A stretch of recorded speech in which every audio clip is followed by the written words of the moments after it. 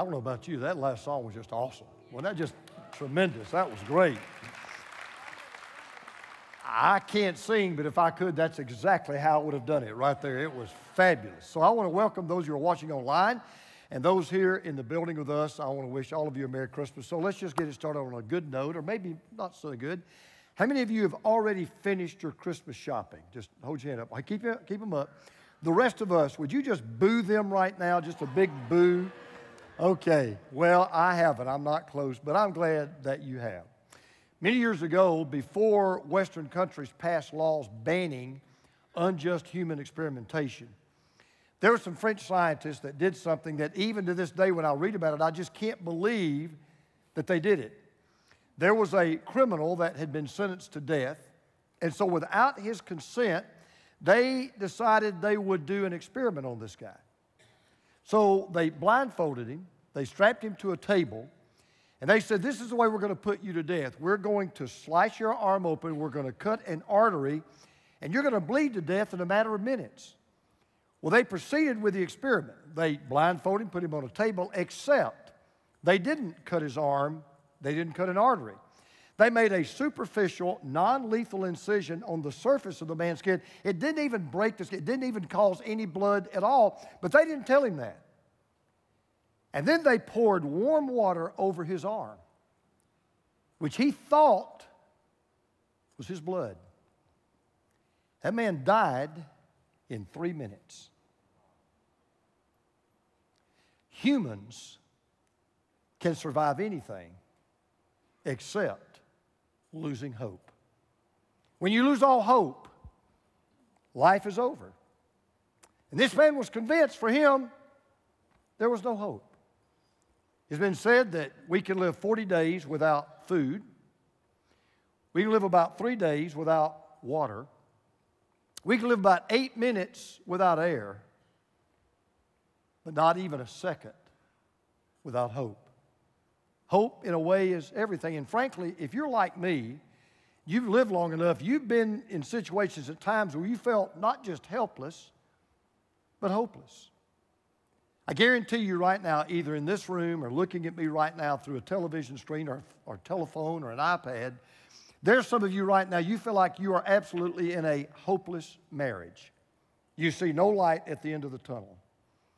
Maybe your finances are in such a royal mess that you are hopeless that you'll ever recover and get out of the hole.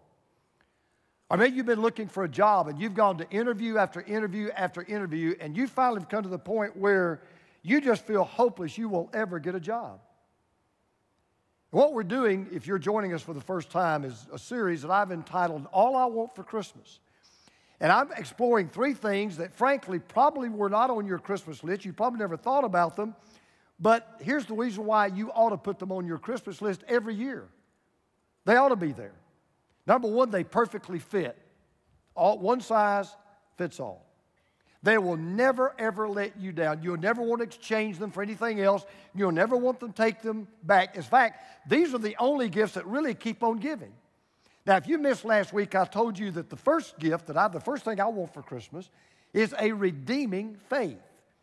Not just any ordinary one-of-the-mill kind of faith. I mean a redeeming faith, a real faith. Not a faith of the head, but a faith of the heart. Not a faith that just says, oh yeah, I believe in God, or even I believe in Jesus. I'm talking about a faith that connects you to God. A faith that radically changes your life. It changes the way you think. It changes the way you live. It changes your outlook on life. That was our first gift, a redeeming faith. Well, the second gift I want you to put on your list is what I call a resilient hope. That's the second thing I want for Christmas. I want a resilient hope. And if you brought a copy of the New Testament or a copy of the Bible, I want you to turn to a book. It's toward the back of the Bible. It's called Titus, Titus. It's kind of toward the back, close to the book of Revelation. In the 2nd chapter of that book, Titus, who was a protege of the Apostle Paul, he tells us where we can safely place our hope. Where we can put our hope where we know that hope will be real. Now, you may be skeptical. You may think to yourself, nope, I've heard this before. Many of us have put our hope in things that we know didn't work out. You put your faith in the stock market, it can crash. You put your faith in a marriage, it falls apart. You put your faith in a political party, and they break their promises. Or you put your faith in a political candidate, and he either doesn't win election or he doesn't get reelected.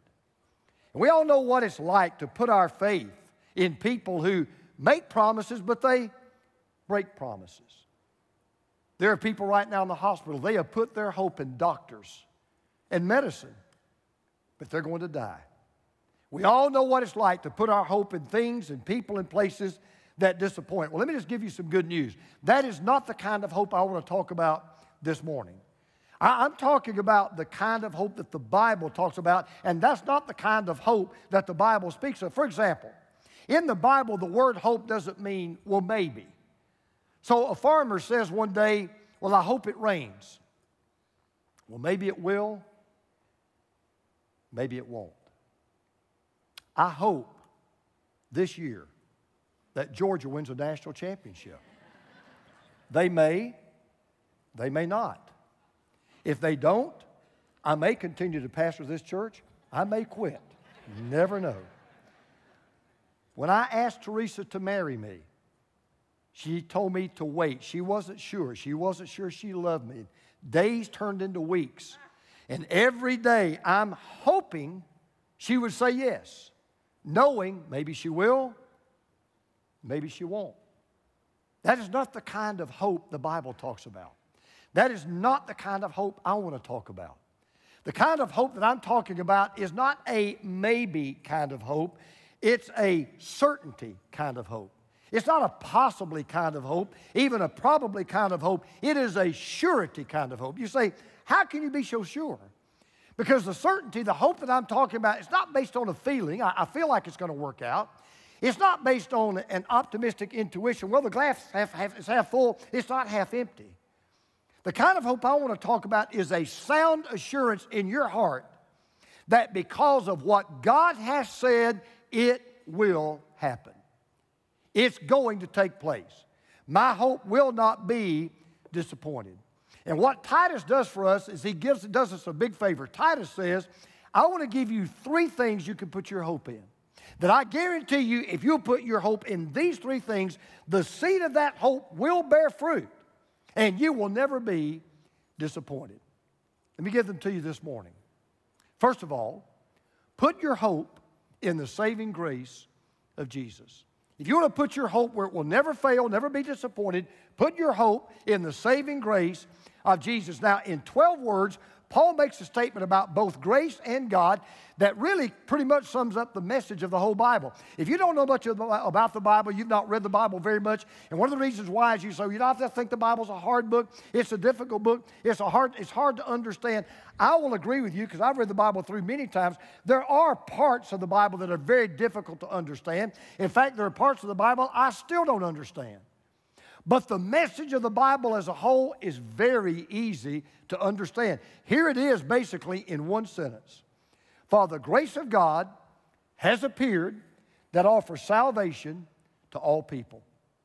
If you want to know the story of the Bible, if you want to know the central message of the Bible, there it is. For the grace of God has appeared that offers salvation to all people. Years ago, there was a British conference on comparative religion. And there were scholars that came from all over the world. And they were debating about what was unique to the Christian faith. What is it that makes Christianity different from every other religion and every other faith in the world? Well, they were having this big debate, and so somebody suggested, well, maybe it's the incarnation. And other people pointed out, well, no, there are other religions who also claim to have gods that appeared in human form. And then somebody says, well, what about the resurrection? And then somebody pointed out, well, no, there are other religions and other faiths that tell stories of people who returned from the dead. Now, they went on to die again, but at least they came back from the dead. Well, the debate really got really heated. It wasn't going anywhere. They weren't making any progress. And about that time, C.S. Lewis walked into the room. And all the eyes turned to Dr. Lewis. And one man said, Dr. Lewis, can you tell us what it is that separates the Christian faith from every other faith? And C.S. Lewis said, and I think he was right, he said, oh, that's easy. Grace. Grace is what separates Christianity from every other religion. Now, you've heard it said many times before. If you haven't heard it, maybe for the first time, you need to hear it. What is grace? This is real easy. Grace is when God gives us what we don't deserve. That's grace. God gives us what we don't deserve. Now, I've told you before, God can deal with you in one of three ways, right? For example, God can deal with you according to justice. Well, what is justice? Well, justice is when God gives you what you deserve. And I've heard people say to me that when I've actually shared the gospel with people, and they say, yeah, I don't need Jesus. I just want God to give me when I'm done what I deserve. You know what I would say? No, you don't. You really don't. But God can deal with you that way.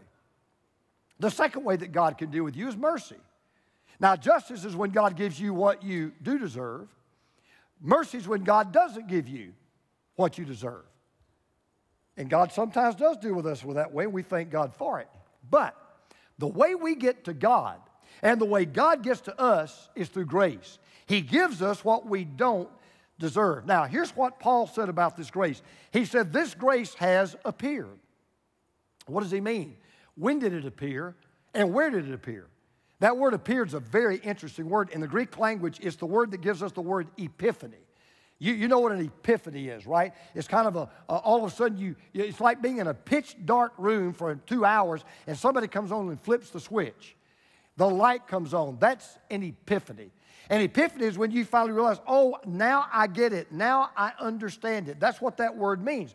Well, what's Paul referring to? Believe it or not, he's talking about the very first Christmas. That word epiphany means glorious appearing. He's talking about that little baby that was born in Bethlehem. That's when God's grace first appeared. In those swaddling clothes, lying in a manger, wasn't just the Son of God. It was the grace of God. Then he says, it has appeared to everybody. In other words, he says, look, this grace is not only available to everybody, this grace is acceptable. And it is accessible to everybody. But it only comes through Jesus. You don't find God's grace in Mohammed. You don't find God's grace in Buddha. You don't find God's grace in Confucius. You don't find God's grace through a pastor or through a priest or through a pope.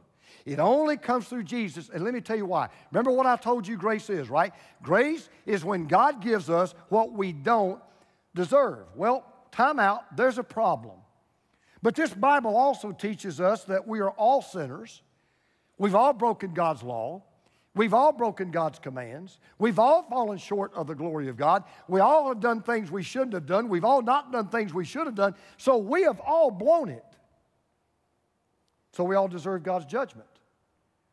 So if I deserve God's judgment, and God is just, and God is a just judge, and God can't let sin go unpunished, how can God give me what I don't deserve? The answer is very easy. God can give us what we don't deserve because on the cross, Jesus took what we did deserve.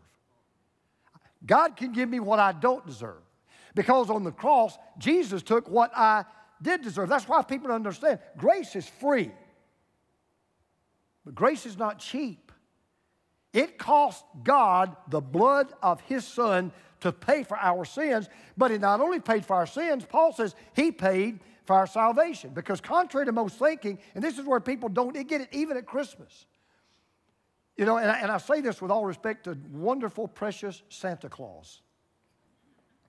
He has nothing to do with whether you're naughty or nice, because according to the Bible, we're all naughty. We were born naughty. And without Jesus, we will die naughty. Our relationship with God is not based on our goodness, it's based on His grace. And every part of our life is based on God's grace. Let me tell you something. You've got lungs that are breathing, and mouths that are speaking, and hands that are feeling, and eyes that are seeing, and ears that are hearing, and legs that are walking for one reason, the grace of God. Can you say amen to that? The grace of God. That's the only reason you got here today, by the grace of God. And see, God's grace delivers the one thing we all need, which is salvation. And He says this grace, He says, has appeared to all people. That's why I love being a preacher. That's why I love being a messenger of the gospel. Because I can go to anybody, anytime, anywhere. Doesn't matter. You're a Democrat, you're a Republican, you're an independent. I don't care. You're black, white, or brown. I don't care. You're rich or poor. I don't care. You're a liberal or conservative. I don't care. You're a Georgia fan or a Gator fan. I almost care. But it doesn't matter. It doesn't matter where you are, what your last name is, where you were born, where you're from. It doesn't even what you've done. The grace of God is available to you. And the grace of God is accessible to you. And if you put your hope, here's what Titus says. If you will put your hope in the saving grace of Jesus, not a pastor, not a priest, not a pope, not your performance, not your goodness. If you will put your hope in the saving grace of God, you will never be disappointed. Number two, he says not only should you put your hope in the saving grace of Jesus, but Titus also says you ought to put your hope in the sanctifying power of Jesus. Now, here's what you're about to read, and this is going to be a shock to some of you. It's going to really be a shock to your system. When you take hold of the grace of God, here's how you'll know you have. When you've really taken hold of the grace of God will take hold of you. Let me give you an illustration. How many of you have ever accidentally or whatever, maybe out on a farm or something, how many of you have ever touched something that was electrified and it got a shock? Did anybody have to tell you that? No, the moment boom, you knew, I've touched something that's electrified. You know you've taken hold of the grace of God when the grace of God has taken hold of you. It's radically changed you because God's grace, Titus is about to tell us, God's grace is not just saving grace. It's not just fire insurance. He said God's grace is transforming grace. It's not just redeeming grace. It is reforming grace. It is sanctifying grace. And by the way, don't be afraid of that word sanctify. So let me tell you kids who are in this room, so let me tell you what the word sanctify means. It's a big word, but it's not really hard to understand. That word sanctify means to make pure. It means to make clean. It means to make holy. In other words, grace is more just than pardon for what you've done wrong in the past. Grace is also the power to make you do what's right in the present. So look at what Paul says grace does. Watch this. Grace teaches us to say no to ungodliness and worldly passions and to live self-controlled, upright, and godly lives in this present age. I had a man call me the other day. I was his pastor in the former church where I used to pastor. Hadn't seen this guy, hadn't talked to this guy in probably 25 years. His father was the head coach at a major college in the SEC. He called me, hadn't seen him in a long time. He's got a girl, a daughter, and she is a prodigal daughter. She is wayward. She is gone. I mean, she is really off the beaten path. And so we got to talking, and he was asking me, how do you deal with that? Tell me, I need some advice. And I said, well, here's what I would say. I said, does your daughter profess to be a believer? He said, well, yeah, she said she made a decision. She said she gave her heart to Jesus. I'd say, okay.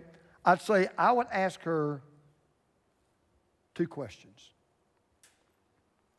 Tell me what you mean when you say you've trusted Jesus. Tell me what happened. Tell me what you did. And then I said, no matter what she tells you, just ask her one more question. How are you sleeping at night?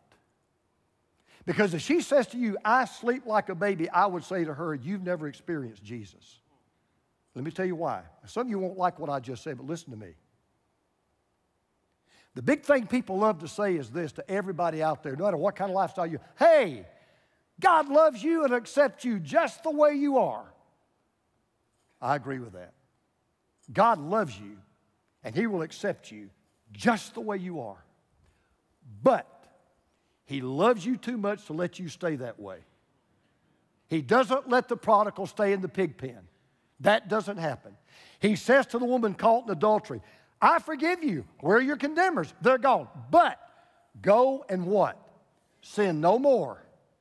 God loves you just the way you are. He accepts you just the way you are. But He loves you too much to let you stay that way. See, grace doesn't lower the bar. Grace raises the bar, and then it gives you the power to lift you over the bar. So to put it simply, here's what Titus says grace does. Grace gives you the power to say no to what's bad for you and the power to say yes to what is good for you.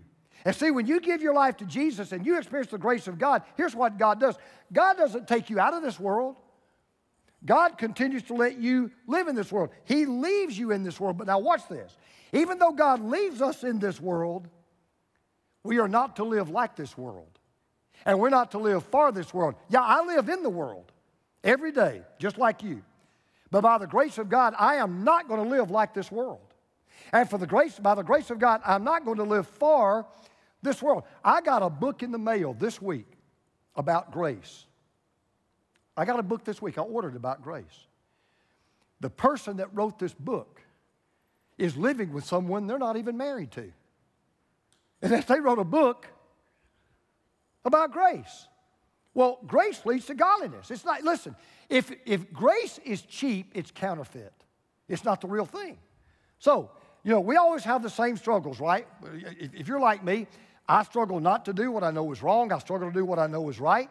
But what Titus says is this: when the grace of God takes over your heart, here's what the grace of God does. He infuses your life, and he does two things. First of all, he gives you the power to say no to what's wrong. Here's what Paul said. If Titus said, it teaches us to say no to ungodliness and worldly passions. Now, there's no fine print in that contract. There's no equivocation. There's no qualification. There's no stammer. There's no stutter. Titus says, if you've experienced the grace of God, anything that's ungodly, anything that's unbiblical, anything that's unholy, anything that is unprofitable, you will say, no, I'm not doing that. But grace not only gives you the power to say no to what is wrong, he says it gives you the power to say yes to what's right. He says it gives you the power to live self-controlled, upright, and godly lives. In other words, he said, look, grace doesn't give you the license to live the way you want to live. It gives you the liberty to live the way you ought to live. It doesn't give you the right to just do whatever you want to do and say what you want to say and go where you want to go. It gives you the power to go where he wants you to go and do what he wants you to do. So I'm going to say this as plainly as I can so you'll truly understand it. Grace is not just what you say you have. Oh, I've got the grace of God. Yeah, grace of God's in my life. It's not what you say you have. Grace is what you show you have. You will show amazing grace. See, grace is not just the power of salvation that God puts into you. Grace is also the power of the proof of salvation that God pulls out of you. See, a lot of people get hung up on this, I call it a no-so salvation. Now I hear people say, oh, I know I'm saved. How do you know you're saved? Well, I know I'm saved because I made a decision. Or I know I'm saved because I got baptized. Or I know I was saved because I filled out this card. Or I know I was saved because I walked down the front of a church. Or I know I was saved because I believe in Jesus. Can I just be honest? Yes, we ought to have a no-so salvation. I have a no-so salvation. But we ought to be as equally concerned that we have a show-so salvation.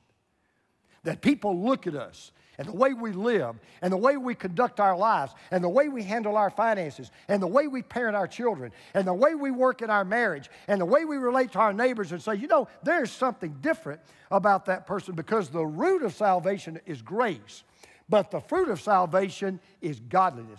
Here's what Titus says. You place your hope in the saving grace of Jesus, you will not be disappointed. But then you put your hope in the sanctifying power of Jesus, you will not be disappointed. I would never want to even take the chance of standing before a holy God and have that God say to me, so why should I let you into heaven? Well, I was baptized, I filled out a card, I made a decision, I believed in Jesus. Well, why didn't you live like it? And why didn't you show it? I believe my hope is in the saving power of Jesus. My hope is in the sanctifying power of Jesus. But then he says one last thing. He says, place your hope in the second coming of Jesus.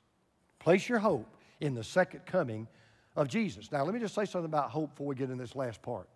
By its very nature, hope doesn't look to the past, right? You don't hope for the past. Past is gone. It's done. And in a real sense, hope doesn't really operate in the present because it's already here. You don't have to hope for this, for this moment. The moment is here. Hope primarily is about looking to the future. It's about anticipating. It's about expecting something that hasn't happened, but you believe it's going to happen. So at the end of the day, hope is really about not the end of the day, but the start of tomorrow. Hope is not about yesterday. Hope's really not about today. Hope is about tomorrow. And that's why I want to tell you that today, that the best hope you'll ever have, the hope I want to give you this morning, the best hope is a Bible hope. Because Titus says, I don't know what's going to happen tomorrow. You don't know what's going to happen tomorrow. The president doesn't know what's going to happen tomorrow. Wall Street doesn't know what's going to happen tomorrow. Harvard doesn't know what's going to happen tomorrow. Hollywood doesn't know what's going to happen tomorrow. But Titus said, I know one thing that is going to happen on some tomorrow. He says, while we wait for the blessed hope, the appearing of the glory of our great God and Savior, Jesus Christ. Now that word wait is a beautiful word in the English language. It doesn't just mean like to wait around like you're tapping your toes. It means to wait expectantly, to wait with anticipation. It means to wait like an 8-year-old child waits on Christmas Eve when they make him go to bed. And he wants to stay up to watch for Santa Claus under that tree. And you toss and you turn and you think it will never get here. And for the first time in that 8-year-old kid's life, he doesn't want to sleep till 10 in the morning. He wants to get you up at 4 in the morning. It's that anticipation. It's that expectation. I know he is going to come. You wait expectantly. For example, you go to a football game. There's this anticipation. There's this expectation for the kickoff. You can't wait for kickoff. You know the game has started. As we now know, every year, once a week or once a year, there's this one Friday everybody anticipates called Black Friday. You know why it's called black? Because people spend more than they have and they'll never pay it off. Okay, they wait on Black Friday. I was out of town. I was out of the country when the Braves won the World Series. But I taped it. So when I got home, I watched the last game of the World Series.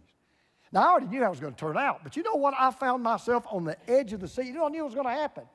Waiting for that last out, expecting that last out. I broke out into joy when they got the last out. That's what Titus means when he says we ought to put our hope in the second coming of Jesus. It's not a maybe hope, not a possible hope, not a probable hope. It is the certain hope that just like Jesus came the first time, he is going to come the second time. But with that anticipation comes the determination. Until you come, I want to live for you. Until you come, I want to live like you. And when you come, I'm going to live with you. That's the kind of hope I'm talking about. One of the best illustrations I read about that kind of hope, I read this the other day. There was this little boy, and he was in a mall. And he was standing at the foot of an escalator that was going up to the second floor. Well, this kid was standing there, and he just kept his eyes on that handrail. And the handrail just kept going, around and around and around and around, over and over and over and over. And he never took his eyes off that handrail. And this man was watching this little kid, and he thought, man, something must be wrong. So he walked over to that kid, and he said, hey, son, he said, are you lost? And he said, no, I'm not lost. I'm just waiting for my chewing gum to come back. Now, let me tell you something. There's one thing more certain than the S-U-N coming up in the east tomorrow. There's something more certain than that. One day, the S-O-N is coming back in a cloud. He is coming back. He is coming again. Because you see, there are two appearances in this passage of Scripture. There was the appearance of God's grace. That happened in Bethlehem. But then there's the appearance of God's glory. That's going to happen in a cloud. Now, both appearances are talking about Jesus. The grace that appeared was at his first coming. The glory that will appear is at his second coming. That's why there are two things we all better be ready for every single day of our life. Either our death or his coming. Because one day, both of those will come unless the coming comes first. And that's why I tell you, we really ought to always live in almost breathless anticipation of that day.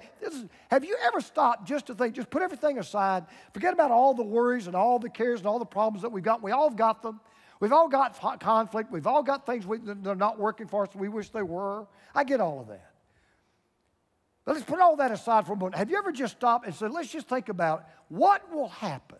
What will happen the moment Jesus comes back? Think about it. For the first time since two people in a garden blew it, for the first time, when he comes back, everything is going to be right. Every wrong's going to be made right. Everything's going to be right where it belongs. Think about this. The moment that Jesus comes back, the church will be where it belongs, in heaven with Jesus. The devil will be right where he belongs, in hell without Jesus. And Jesus will be right where he belongs, on the throne of the entire universe. And that's why all I want for Christmas, I want a redeeming faith that really gets me to God, but I want a redeeming, resilient hope in this Christmas baby. You know, I thought about this morning. I was coming to church. The world hopes for the best, but Jesus is the world's best hope. The world hopes for the best, but Jesus is the world's best hope. Yes, we ought to pray for every political party and every political leader. Yes, we ought to pray for the president and the Speaker of the House and the leader of the Senate. We ought to pray for our congressmen. We ought to pray for our senators. We ought to pray for our mayors.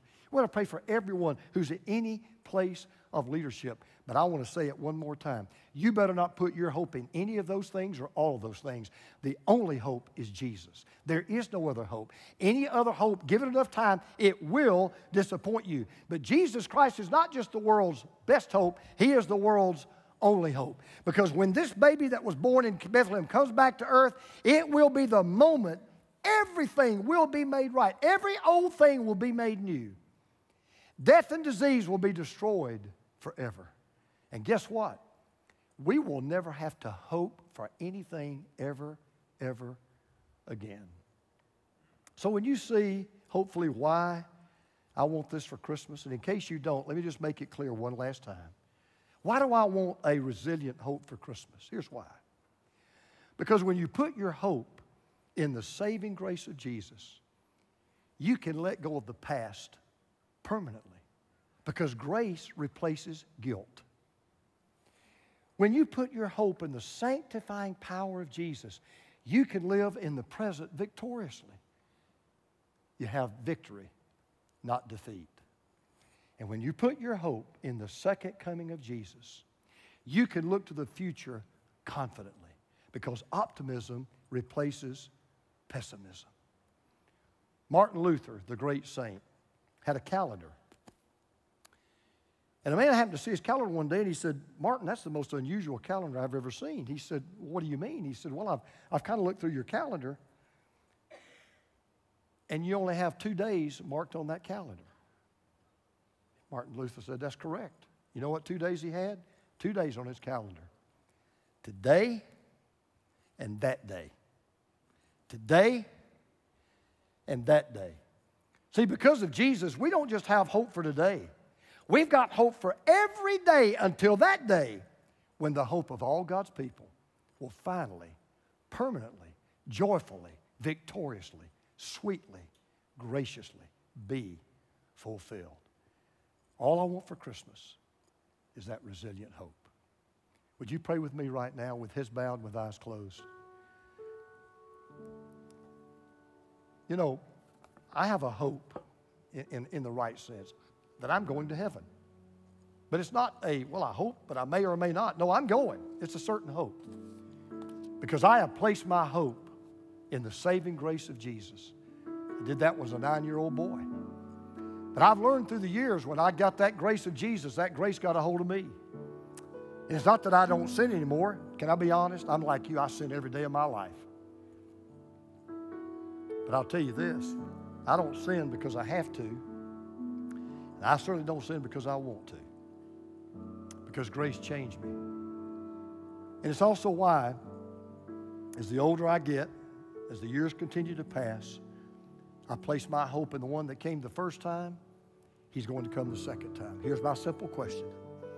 Where are you placing your hope today?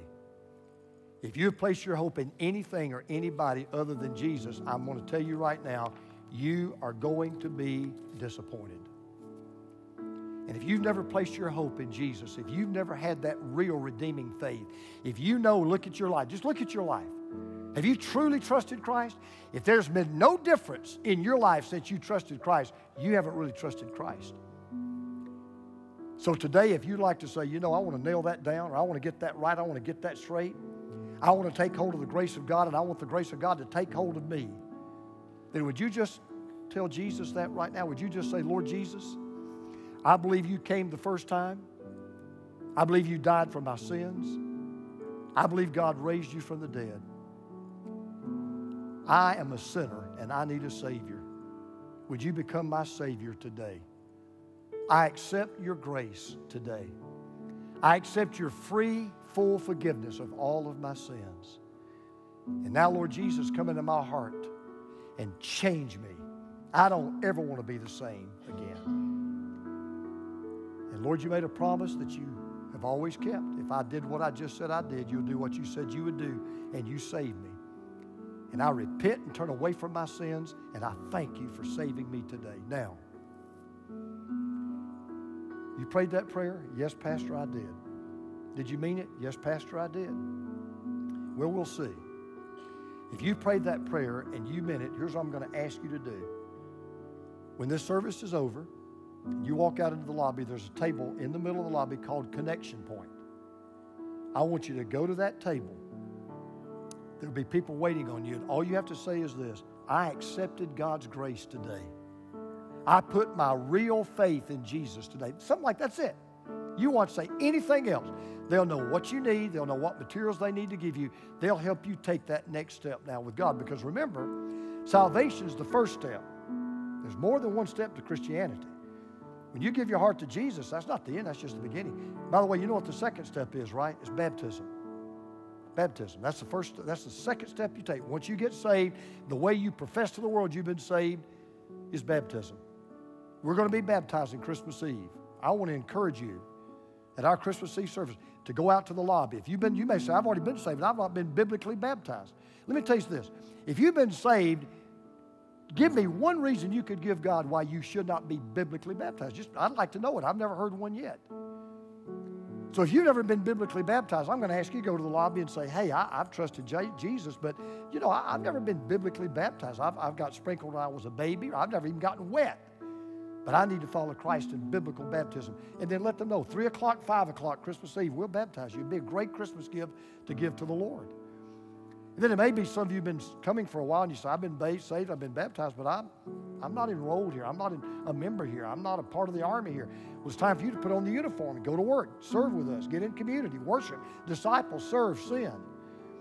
So maybe you need to go out to the lobby and to that table and say, hey, I'd like to be a part. I want to join this church today.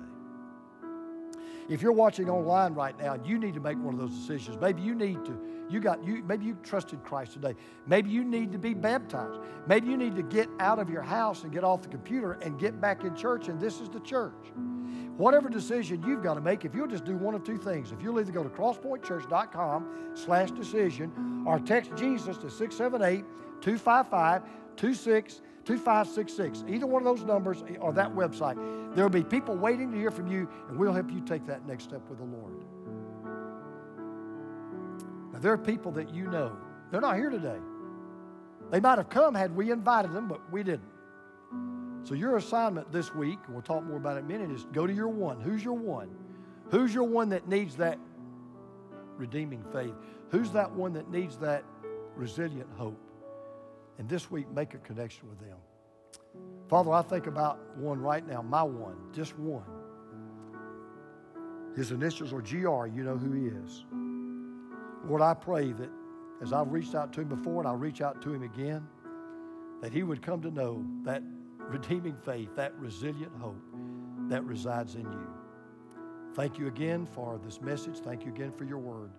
We pray this in Jesus' name. Amen.